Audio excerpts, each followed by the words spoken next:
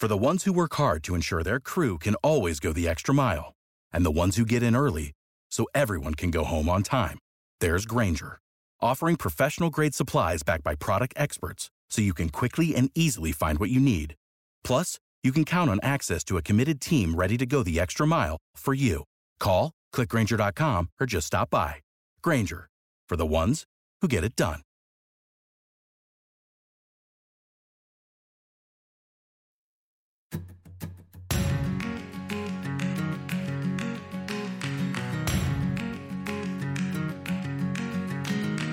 You are listening to the Therapy Podcast with your host, Shlomi Balsam. Welcome to the Therapy Podcast. How you doing, everybody? Hope all is well. I did skip a week, but we're trying to keep them coming as much as possible. Stay tuned. I really enjoy your feedback, so please keep those emails coming at askmetherapy@gmail.com. Today, we're going to talk about something which is not entirely understood by its nuances and details, although it is exciting and many people are familiar with this disorder. And that is, drumroll please, cha-cha-cha-cha-cha. That's not what a drumroll sounds like, but an obsessive-compulsive disorder. What is obsessive-compulsive disorder? Well, some disorder that involves repeated thoughts, it's these obsessions, and it makes a person feel driven to do something. So obsession is something that you're repeatedly thinking about it, again and again and again and again. He's obsessed. And the compulsion part of OCD, the C, is where you just feel like you have to do it. It's a mental or behavioral disorder where a person has these intrusive thoughts, these obsessions, and he feels like he has to do it, these routines compulsively, to the point where it actually causes him distress or it impairs his basic daily general functioning. There is another disorder called obsessive-compulsive personality disorder, but today we're talking about standard OCD. Maybe we'll throw in the personality disorder some other time. What does OCD look like? Well, the truth is that it can show up with a wide variety of symptoms. In general, there are certain groups of symptoms that usually show up together. We view these as dimensions or clusters that can reflect an underlying process. In psychology in general, we always try to dig down to the roots and see what is generating all these symptoms. Where are they all stemming from? And then we try to get rid of that root or address that root at the core of the issue. This is the basis of cognitive behavioral therapy, where we want to understand, okay, this is how you're feeling. This is what you're saying. What's causing you to feel this way? What's causing you to think this way? What is that cognition? What's the root? Because if I could heal that, then all those symptoms that are stemming from this root will disappear. Well, we have a 4-factor structure, including a symmetry factor, a forbidden thoughts factor, a cleaning factor, and a hoarding factor. So the symmetry factor is correlated with obsessions related to order, counting, symmetry, as well as repeated compulsions. 1, 2, 3, 4, 1, 2, 3. These things have to be exactly in order. These numbers need to be in order. These plates need to be in order. The books on the shelf need to be exactly perfectly. That is the symmetry factor. The forbidden thoughts factor, that's correlated highly with intrusive and distressing thoughts of violent, religious, or sexual nature. The cleaning factor, that correlates with obsessions about contamination and compulsions related to cleaning. The hoarding factor, that's where you have your germaphobes with the cleaning factor. The hoarding factor, this only involves hoarding-related obsessions and compulsions, and this is actually distinct from the other symptom groupings. People tend to use the term OCD in a very flippant way when you're just talking about someone who is very meticulous or a perfectionist, very absorbed or fixated. But the truth is that does not qualify a disorder. People with OCD have intrusive thoughts. Like they can have thoughts about the devil.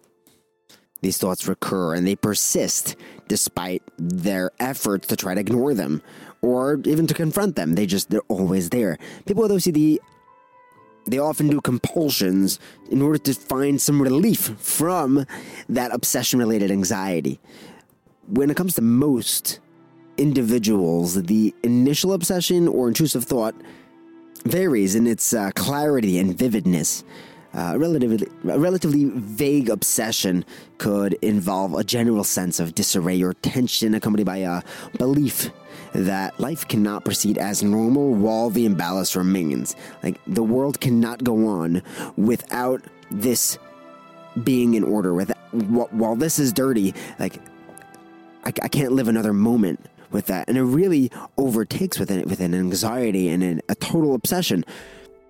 A more intense obsession could be a preoccupation with the thought or image of a close family member or a friend dying, or intrusions related to relationship rightness.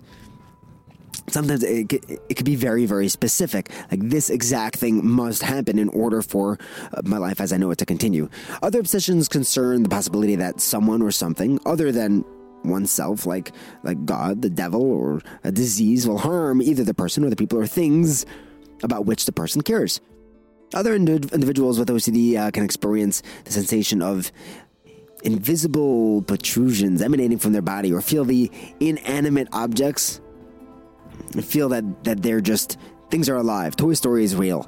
And when you hear about some of these things, it can sound even sort of ridiculous, but if a person is living with that as their reality, then they see it, they feel it, and they need to address it, but it's not going away, it's quite harrowing. Then you also have the doubt that accompanies OCD that can lead to uncertainty regarding whether one might act on that troubling thought, which can lead to self-criticism or self-loathing. There's an obsession, and the guy actually did something about his obsession, and then he hates himself for doing what he did about his obsession.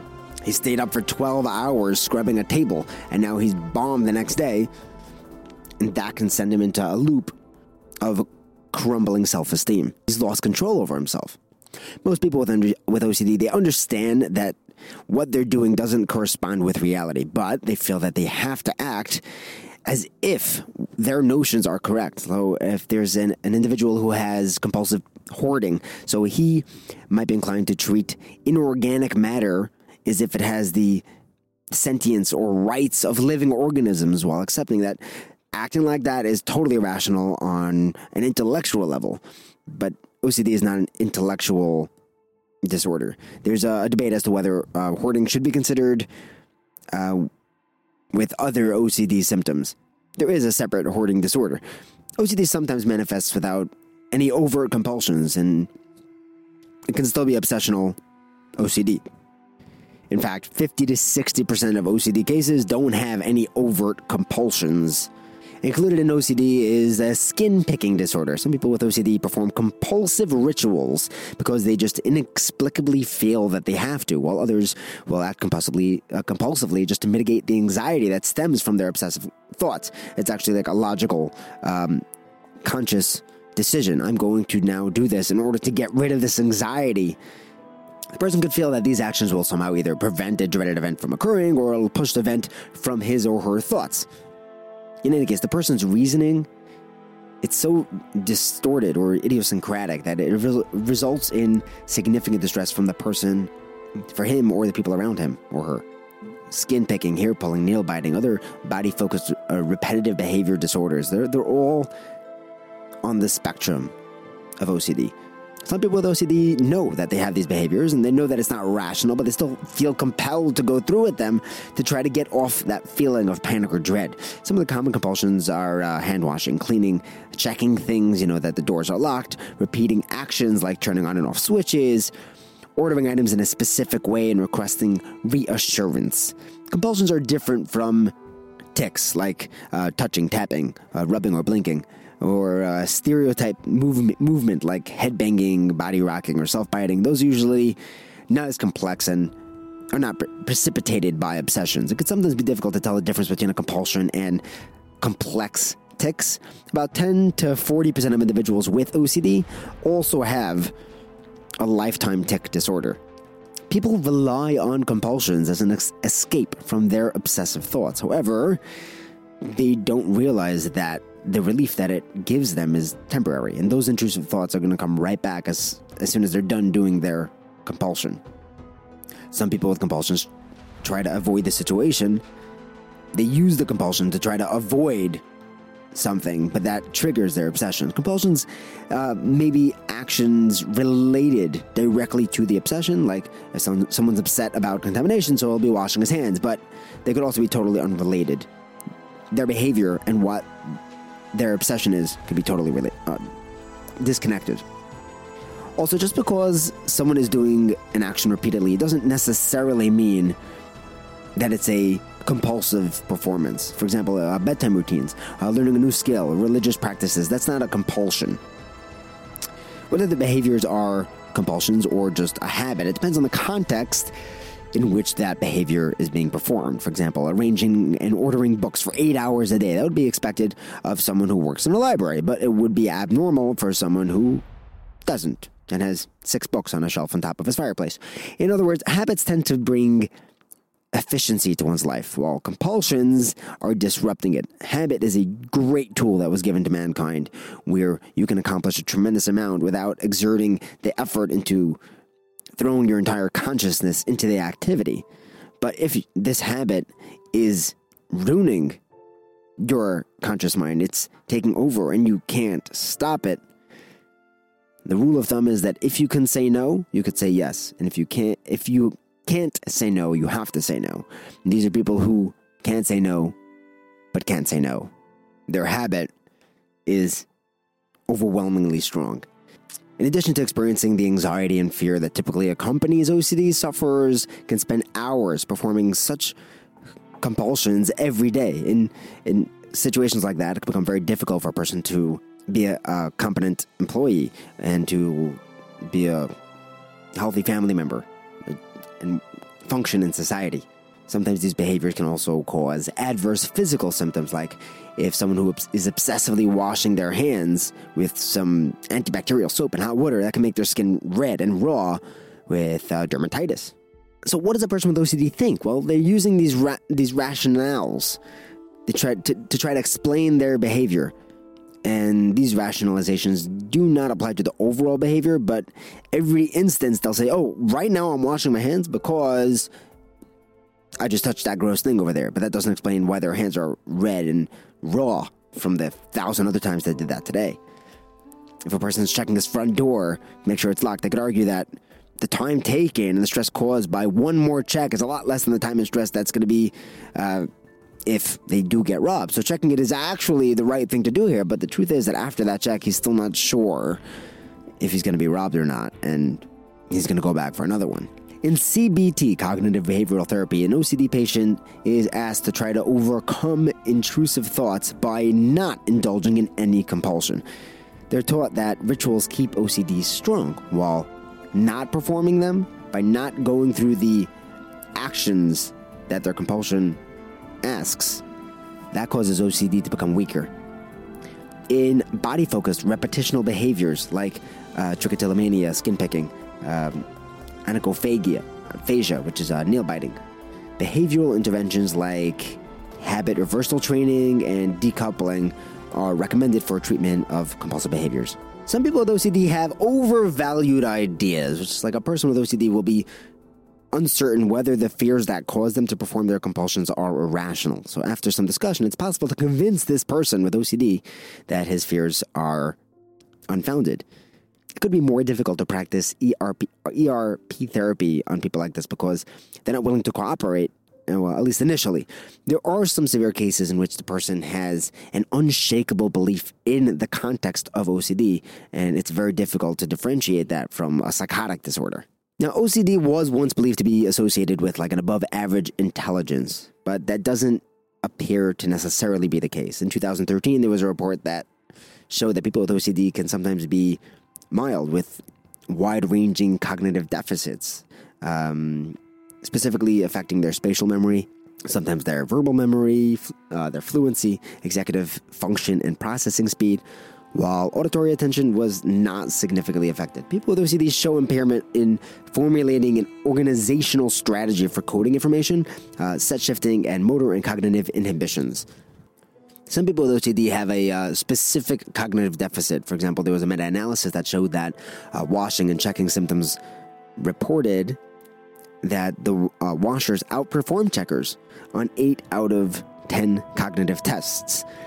The symptom dimension of contamination and cleaning can be associated with higher scores on tests of inhibition and verbal memory. When it comes to children, about 1 to 2% of children have OCD, or at least affected by it.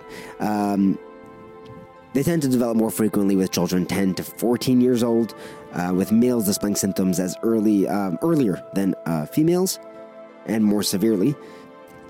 There are a number of associated conditions with OCD. So if someone does have OCD, there's a good chance they'll be diagnosed with another condition as well, or maybe in place of OCD. For example, OCPD, obsessive-compulsive personality disorder, or major depressive disorder. It could be bipolar disorder, generalized anxiety disorder, anorexia nervosa, social anxiety disorder, bulimia nervosa, Tourette syndrome, transformation obsession. It could be autism spectrum disorder, attention deficit hyperactive disorder, a little ADHD, dermatillomania, which is compulsive skin picking, body dysmorphic disorder, or trichotillomania, hair pulling. More than 50% of people with OCD have suicidal tendencies, and about 15% have attempted suicide. These are really big numbers. That this just shows us just how powerful, just how intrusive the symptoms of OCD are to the person who has it. To be able to live with this is very, very challenging. Depression, anxiety, and prior suicide attempts increase the risk of future suicide attempts. We also find with OCD that those who have it tend to be affected by delayed sleep phase syndrome, much higher than the regular public. Moreover, severe OCD symptoms are consistently associated with greater sleep disturbance. They have less sleep and less sleep efficiency. It can take them longer to fall asleep, and it can be harder to stay asleep. There is some research that shows a link between drug addiction and OCD. For example, there's a higher risk of drug addiction with those with an anxiety disorder, and this could be a way of coping with their heightened levels of anxiety. But drug addiction among people with OCD can be more severe as a type of a compulsive behavior, not necessarily just a coping mechanism. Depression can also be extremely prevalent among people with OCD. One of the explanations for the high depression with the OCD population was explained by Minica Watson and Clark in 1998. They said that people with OCD or any other anxiety disorder, they can feel depressed because there's a sensation of being out of control, and that's terrifying. The greatest feeling in the world is to wake up in the morning and know that I'm 100% in control of my day, of my life. What I want to do, I do. And this is also potentially one of the leading causes of anxiety and depression from social media and internet addiction, because people find themselves in any addiction out of control, and that can drive people into a deep state of anxiety and depression. Just because a person has some OCD signs does not necessarily mean that they have OCD. Behaviors that present obsessive or compulsive behavior, it could also be found in a number of other conditions, like some of the ones you mentioned before: obsessive compulsive personality disorder, it could be autism, ADHD, PTSD. We don't know what causes OCD. It could be environmental, it could be genetic. There's a lot of research being done about it. A brain on OCD looks different than a brain without OCD. There is abnormal activity in the orbitofrontal cortex, the left dorsolateral prefrontal cortex, the premotor cortex, the left superior temporal gyrus, the global pallidus externus, the hippocampus, and the right uncus. They also found weaker foci of abnormal activity in the left caudate, posterior cingulate cortex, and superior parietal lobule. It's a different brain. People with OCD have increased gray matter in bilateral lenticular nuclei, but that probably doesn't mean too much to most of us out there. There are ways of measuring OCD. There's a Yale-Brown obsessive-compulsive scale, or the obsessive-compulsive inventory, which is self-rating. We just have to make sure that we got it right, and it's not obsessive-compulsive personality disorder or any of the other comorbidities. CBT and psychotropic medications are the first line of treatment for OCD. There's also psychodynamics and psychoanalysis that can help manage some of the aspects of the disorder, but the American Psychiatric Association said in 2007 that there's a lack of controlled studies that show effectiveness in dealing with the core symptoms of OCD. As far as therapeutic approaches, one exposure and ritual prevention activity would be to check the lock only once and then leave. Exposure and response prevention, ERP, is a CBT move which involves teaching the person to deliberately come in contact with the situations that trigger their obsessions and their fears without carrying on the usual compulsions that are associated with that obsession. And then gradually they learn to tolerate that discomfort and anxiety that's associated with not performing the ritualistic behavior. So, for example, someone who might touch something only very mildly contaminated, like a tissue that's been touched by another tissue, that's been touched by the end of a toothpick, that's been touched by a book that came in from a contaminated location, like a school. So that's the exposure. And then the ritual prevention is to not wash his hands, or he could leave the house and check the lock only once. So that's the exposure, because he's exposed to the threat of being robbed. But now the ritual prevention is to not go back and check it again. And the person fairly habituates to the anxiety-producing situation and discovers that his anxiety levels slowly stop. They slowly start dropping, and then he can then progress to touching something that's a little more contaminated or not checking the lock at all. And by phase 2, he can actually not do any of the ritual behavior like the washing or checking. It's considered the most effective treatment for OCD. There's body-focused repetitive behaviors, which we recommend addressing with behavioral interventions like habit reversal training or decoupling. Generally, it's accepted to couple therapy with medication, which is basically SSRIs. There's also clomipramine, but that has more side effects. OCD affects about 2.3% of people at some point in their life, and it affects people worldwide. It's unusual for the symptoms to start after the age of 35, and half the people with OCD see it developing before 20. In 2004, they estimated about 100,000 people with OCD. It's something that really affects the quality of life. And with children, there's like 40% that hang on to their disorder into adulthood, and around 40% that qualify for remission. There is a naturally occurring sugar called inositol, which has been suggested as a treatment for OCD. There are some opioids that might improve OCD symptoms. We basically turn to a combination of therapy and medication, which can really provide serious help and offer a productive, healthy, happy life for someone who is suffering from OCD. And as always, there is always hope. I hope you enjoyed this and you learned something. I know I definitely did. Feel free to shoot me an email at askmetherapy@gmail.com. Thanks for listening. Thanks for your support. Have a wonderful day.